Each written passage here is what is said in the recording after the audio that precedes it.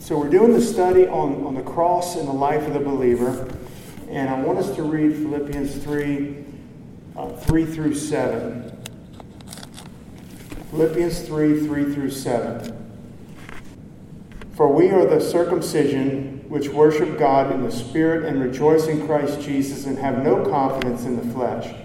Though I might also have confidence in the flesh, if any other man thinketh that he hath whereof he might trust in the flesh, I more, circumcised the 8th day, of the stock of Israel, of the tribe of Benjamin, a Hebrew of Hebrews, as touching the law, a Pharisee, concerning zeal, persecuting the church, touching the righteousness which is in the law, blameless. But what things were gained to me, those I counted loss for Christ. Now, we're very familiar with that passage and really a lot more in Philippians 3:10. But one of the things that Paul is saying, when it comes to the things of God, when it comes to ministry, when it comes to being righteous, when it comes to walking with God, knowing God, serving God, receiving revelations from God, he says we have no confidence in the flesh. There's no confidence. I'm not placing any confidence. If anybody could, he says, I could more. So if you want to stand up and say your daddy was this high priest or whatever you're going to say, and you came straight from David's lineage or Moses' lineage or Abraham's whatever, he says, I could do that same thing and probably more. And he could. He says, but I'm not putting any confidence in those things. He says, my confidence is going to be in Christ and those things which were gained to me before I knew Jesus Christ, before my eyes were open, before I realized the deadness of life of sin, that a religious dead life of sin that I was in. I count all of that and all of my accomplishments in that life and in that realm, I count it as loss for Christ. He actually goes on to say, I count it as dung. We know the passage. But the point that I wanted to make here for our study tonight on the cross is that there's to be no confidence in the flesh. So 2 weeks ago was the last time we met on Wednesday, and we were talking about the cross and methods, the cross and organizations when it comes to ministry. Remember that so many times you can be organized to death. You can be committed, I know it's not a verb, but you can be committed to death. Churches can be bound up in ways and methods, and there's nothing wrong necessarily with a method or a way. There's nothing wrong with organization. The Lord is a God of order, not disorder. Amen? And I think our churches are to be orderly, but the order has to be biblical, and the order has to be of the Holy Ghost, because God can change things when He desires to. He's not going to change the gospel or something like that, but He can change methods and meetings and committees and organizations and structures anytime He wants. Christ is still the foundation. So understand, if we say, well, we've always done it this way in our church, or we've always done it this way. Well, what if God wants to do it a different way? Or what if that's not what He's doing right now? We want to be sensitive to be led by the Spirit. Again, I'm not saying be disorderly. I'm saying our order being of the Lord. The confidence can't be in the flesh. The confidence can't be, well, my father did it this way, my grandfather did it this way, my great-grandfather did it this way. But God may be saying, I want you to do this. And it's still bringing the gospel, or whatever it may be. We need to be led by the Spirit and not place confidence in methods. I guess that's what I'm saying. The method within the church structure, or within the church as a whole, or in any particular church, the method is not going to be the power. The power is not going to be in the method. The power is going to be in the Holy Spirit. The power is going to be in the gospel of Christ. It is the power of God unto salvation to everyone who believes, to the Jew first and also to the Greek. That's all I'm saying, and that's all we're stressing. So the cross comes in the life of the believer to say, you know what, maybe we haven't, but maybe we have, or anybody has. I've been trusting in my organizations. I've been trusting in my committees. I've been trusting in my financial backing, as a missionary, or I've been trusting in those things rather than trusting in the Lord. And it was subtle, and maybe we didn't realize.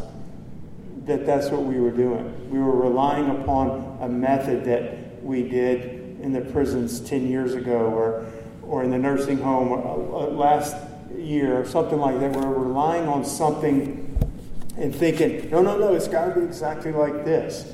Even for the Bible study at Parkview, you know what I do? I go in there, I got my Bible. I don't sit, I stand up. I like to stand up and walk around and talk to them and look at them because they're basically in a circle around me. And I got a big old tub of cookies, homemade cookies that my mom makes. Maybe that's why they come, but they're going to come and they're going to hear the gospel. So they devour those cookies. But what if one time I didn't do cookies? You know what I mean? I can't trust in the method. It has to be, God, what do you want me to say to these young boys today, these young men today about you? And we just have to trust in the Lord. Our confidence cannot be in the flesh. And again, we're not opposed to organization, but it has to be the Lord, okay? Before we can bring the cross tonight's study is more from the point of view of the minister. Not the minister necessarily being a pastor, but the minister, the one preaching, teaching, going to the nursing home, sharing the gospel with people on the street, sharing the gospel with your neighbors and friends. The point of view, the minister, we can never bring the cross to bear on our hearers. You're so worldly, you're bound up in the world, you come out of the world, until we brought it to bear on ourselves. We can't be hypocritical. We have to be legit, so to speak. We have to be legit. When we go into prisons, when we go into the nursing homes, we go out in the streets, when we go to Parkview, when you're sharing the gospel with somebody that's an acquaintance of yours that you've known for a long time, we have to, not that we have to be perfect, okay, in the sense of sinless perfection, perfect in the sense of not being a hypocrite, perfect in the sense of being, I'm not putting something on you that is not put upon my life. I'm not preaching something to you that I don't preach and pray for myself 1,000 times a day already. Okay? I'm not putting on something on you while I myself indulge in something in the world and I know I'm indulging in it. I'm talking something worldly in the sense of sinful. Okay? And so the cross has to be brought to bear upon our life. We have to be delivered from all confidence in the flesh. And there's one minister that's quoted in this book. He says, we suffer so much, but so seldom do we suffer with Christ. He says, we've done so much, but so little will remain. And I thought it's pretty sad if that's the case. We're suffering, we're going through life. Life's hard. Many of the afflictions of the righteous and so forth, and we're just down. We're always suffering. But how often is that suffering with Christ? The Lord says, take my yoke and learn of me, right? That suffering has to be with Christ. Paul says in that chapter that I may know him in the power of his resurrection, the fellowship of his suffering. There's a fellowship there. So it's not just that we go through life as Christians and we're beat down by a world that doesn't know the Lord. Are we suffering with Christ? Is there a fellowship and a communion with the Lord? Taking up our cross and there's persecution or affliction that comes as a result of that, then we're to rejoice in that. For so persecuted they the prophets which were before us. Rejoice and be exceeding glad, for great is your reward in heaven. We suffer a lot, but do we suffer with the Lord? In his identifying with Christ is all I'm saying. And that has to do with the cross. We're different from the world. We're not just different for any old difference. We're different because we're separated unto God. Our life is holy. Not that we're holier than thou. We're holy unto the Lord. We're given fully to God. We're following after the Lord. This is where the cross, I remember, I don't know if I've said it before, that the blood of Jesus deals with our sin, doesn't it? Isn't that what the Bible said? If we walk in the light as he is in the light, we have fellowship one with another, and the blood of Jesus Christ, his Son, cleanses us from all sin. But the cross deals with the flesh. The blood deals with our sin. and washes us clean. The cross deals with our daily living in the world. Are we going to be carnal? Are we going to be carnal in the world? Are we dying to ourselves by the working of the Holy Ghost and bringing the cross to bear, denying ourselves, taking up our cross, and following the Lord? When we sin, we turn to the Lord. We're forgiven. We're washed in His blood. But what's going to really deal with that worldliness in my life as a believer is going to be the cross and identifying with Christ in His death, burial, and resurrection. Amen? And so that cross has to be brought. The same minister goes on to say we have known Christ in part, and yet we've effectively shut up our hearts against His love a lot of times. And again, I think a lot of this has to do with we just get plugged in. We're doing our thing. You know, on Wednesdays at 7 we have church and we just do our thing. But are we doing it in life? Are we doing it in faith? Whatever's not of faith is sin. Did you come here tonight? Did I come here tonight expecting God to meet with me? Expecting God to pour out His Spirit? Expecting God to reveal something to me? Or to just come up, because I'm a Christian, I'm a good Christian, and I go to church on Wednesdays when most people don't. When we come, we need to lay hold on the Lord. We don't want to shut up our hearts against what He's wanting to do just because we're so kind of used to it all and numb to it all. It needs to be fresh and new to us all the time. Amen? And so there's a lot of times that as Christians we fret and we worry, but if we go to the cross and die to ourselves, I believe the Lord would lift so much of this off of our lives. Amen?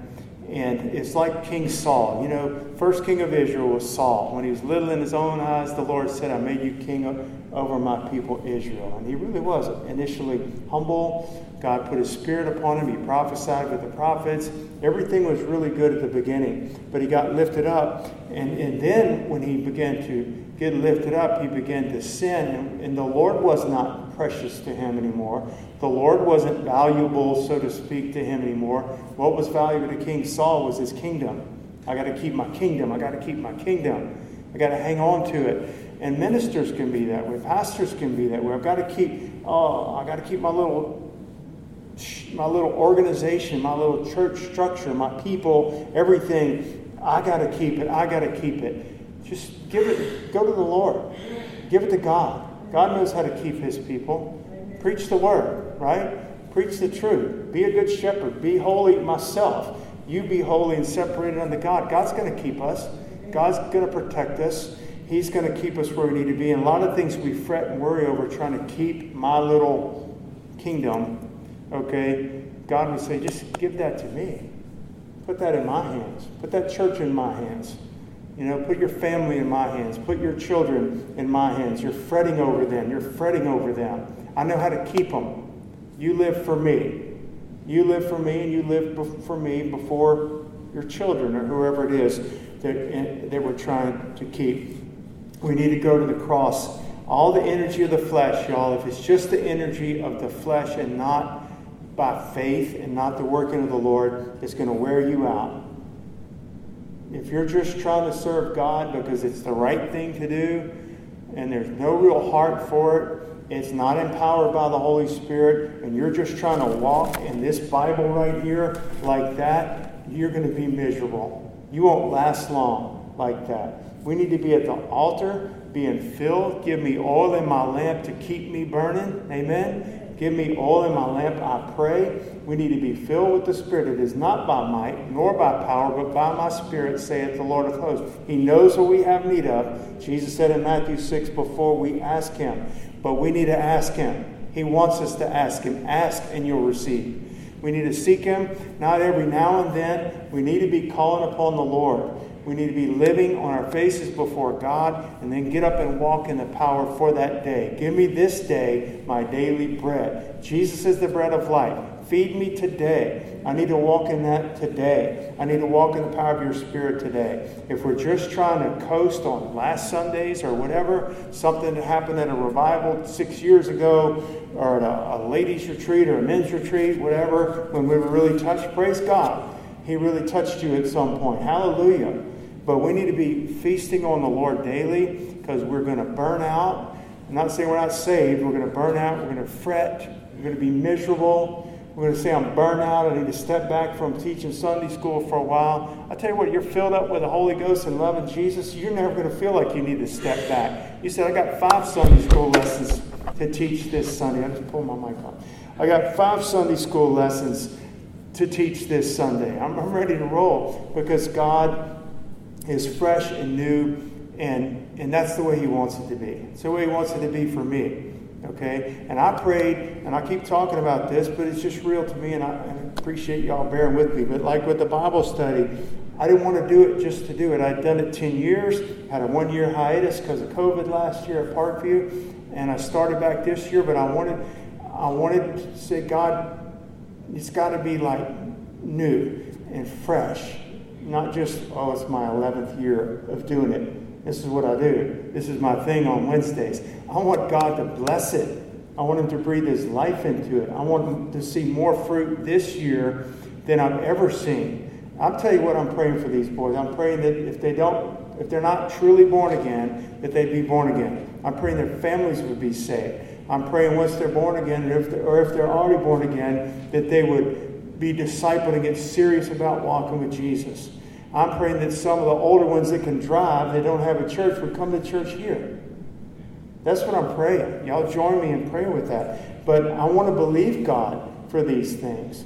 And I want Him to make it fresh to me and living and powerful to me. So I got to die to myself. You and I need to live at the altars and live in prayer and live filled with the Spirit and being filled with the Spirit.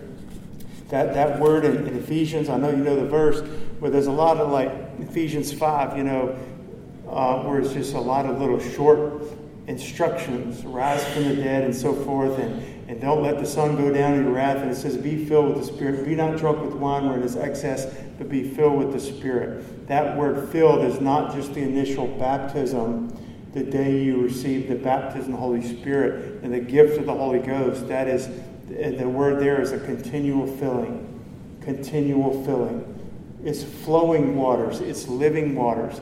And those can dry up when we're pouring out in ministry, or pouring out in prayer, or pouring out witnessing, or pouring out teaching our children the things of God and serving the Lord. We need to be filled again. It's not a bad thing. It's a good thing. We come back to the Lord. And out of our belly flows rivers of living water. And Jesus said we'll never run dry. He'll keep filling us with His Spirit. And so we have to be careful. I'm kind of back and forth about this, but the methods, the cross and methods, we have to be careful not to just build our ministry, our kingdom. If I'm a pastor or you're ministering, and you have a Bible study before work on Tuesday mornings or whatever, my little thing is, it needs to be the Lord's. It needs to all be the Lord's. And we need God. We need to be at the altars for Him. One reason is so that God can examine our hearts to see, are your motives pure? Are your motives pure? Are my motives pure as a pastor? Am I pastoring because at that moment, and preaching and teaching because it's what God's saying and doing, and the calling of God upon my life? Same for you. Our motives have to be pure, and the cross brings to bear. Randy, you're starting to get lifted up in yourself, okay? Whatever it may be. Gary, you're starting to get a little reliant on your own. You've done this for so long. You're starting to rely upon yourself. Whatever it may be, and when we're in prayer before the Lord, He shows us those things. And we're able to say, God, forgive me. I don't want to go any further. I want to stop right here. I'll never preach again if you don't want me to, but I'm not going to go any further like this. Please help me. He's going to help you. He's going to help me. He's going to deal with us. And so again, this is where the cross comes into play. And we need to trust God. And when we're dying to ourselves and we think, I'll be so different than the rest of the ministers. Everybody else does it this way, and I'm going to do it this way because God showed me. The Lord's just saying, cheer up. I'm going to be with you. If this is what I've called you to do, and it's different than the way these 5 pastors or 50 pastors are doing it, or this is the way we're going to do nursing home, and everybody other church does the nursing home this way. If He's leading us, He's just saying we have to die not only to the world, and what the world thinks of us. Sometimes we have to die to what other Christians think of us. And it's not saying that they're not Christians, but sometimes we have to die to just the norm, what just seems to be so, hey, this is the way it's always done. I don't really know why, but we've always done it this way. Sometimes we need to die to that. The Lord's saying, cheer up, I'm going to be with you. And God's He's going to help us, amen. He's going to strengthen us for those things. One minister said, 1,000 times better to be effective and be different than to be ineffective and be just like everybody else. Remember 2 weeks ago I gave the story of that retired missionary. I don't know what country he went to, but he was recounting after he finally had retired from the mission field. And he's looking back and he's saying, we made a grave mistake early on. Remember? He said, we voted, the mission team voted in this foreign land, are we going to preach the gospel right off the bat? We're going to probably face persecution, possibly even bloodshed. Or are we going to build schools, educate the young people, and hopefully when they grow up, they'll reach their people for the Lord? They voted on that strategy.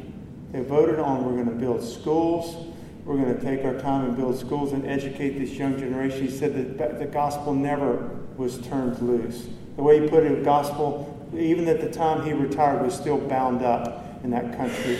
It doesn't mean that nobody got saved, but it wasn't God's way.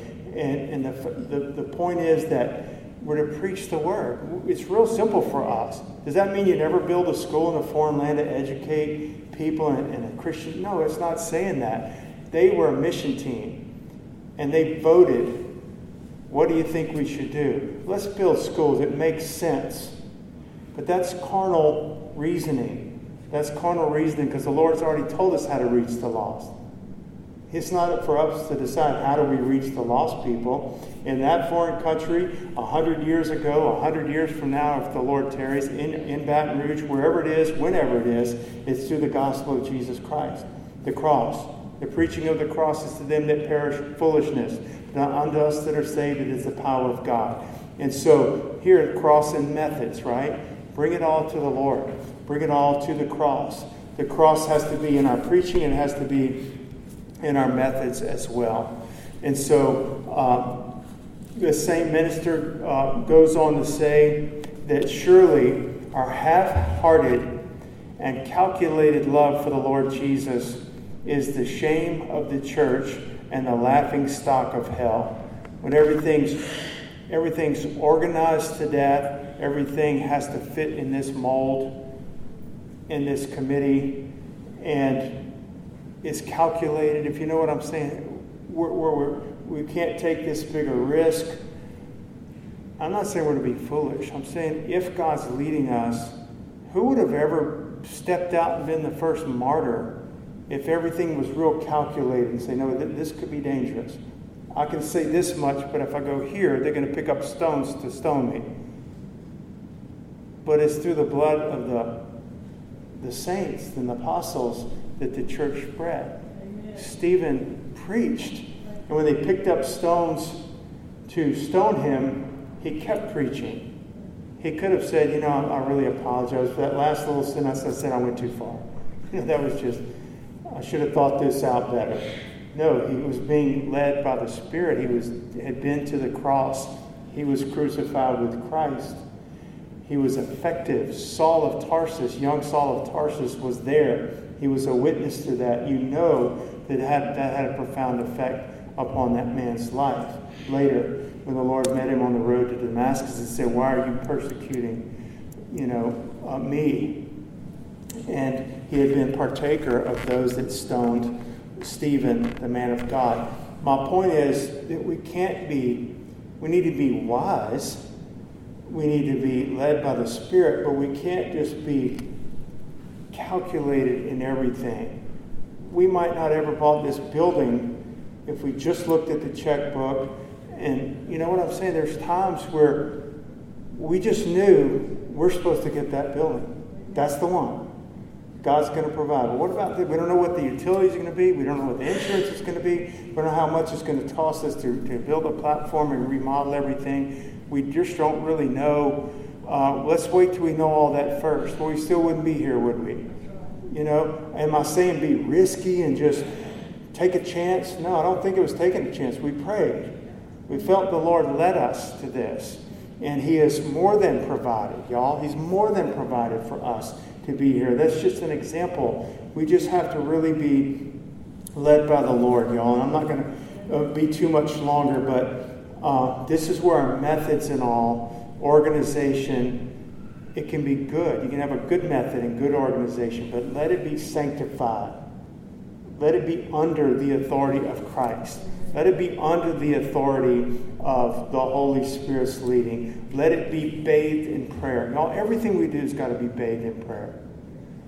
And I always say, it doesn't mean that just before we're going to go preach in a prison or nursing home that we pray a whole lot. We need to do that too. But if you live in prayer all the time, then you're ready. You're instant, in season, out of season. You're prepared for what God has for you, and we're led by the Spirit. We're being led by the Spirit. I was talking to a man in the health club yesterday,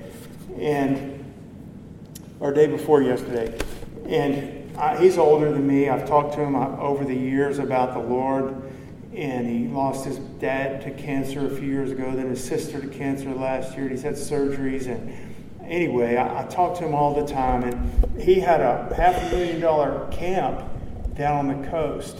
And I saw him 2 days ago, he just really looked down. I said, man, what's wrong, buddy? What's going on?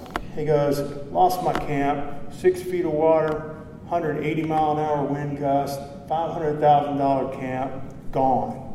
$25,000 worth of fishing gear, 2 boats. I think he got one of them out of there. He's just down. And I said, man, I'm sorry to hear that, and so forth. We talked a little bit, and then we bumped back into each other later, and he says, you think God's trying to get our attention? I said, I know He's trying to get our attention. Absolutely. He goes, well, what do you think He's trying to say? He's saying, surrender your life to Him. He's saying, these things don't last. And he's listening. He's getting teary-eyed. He wasn't offended. It was the time.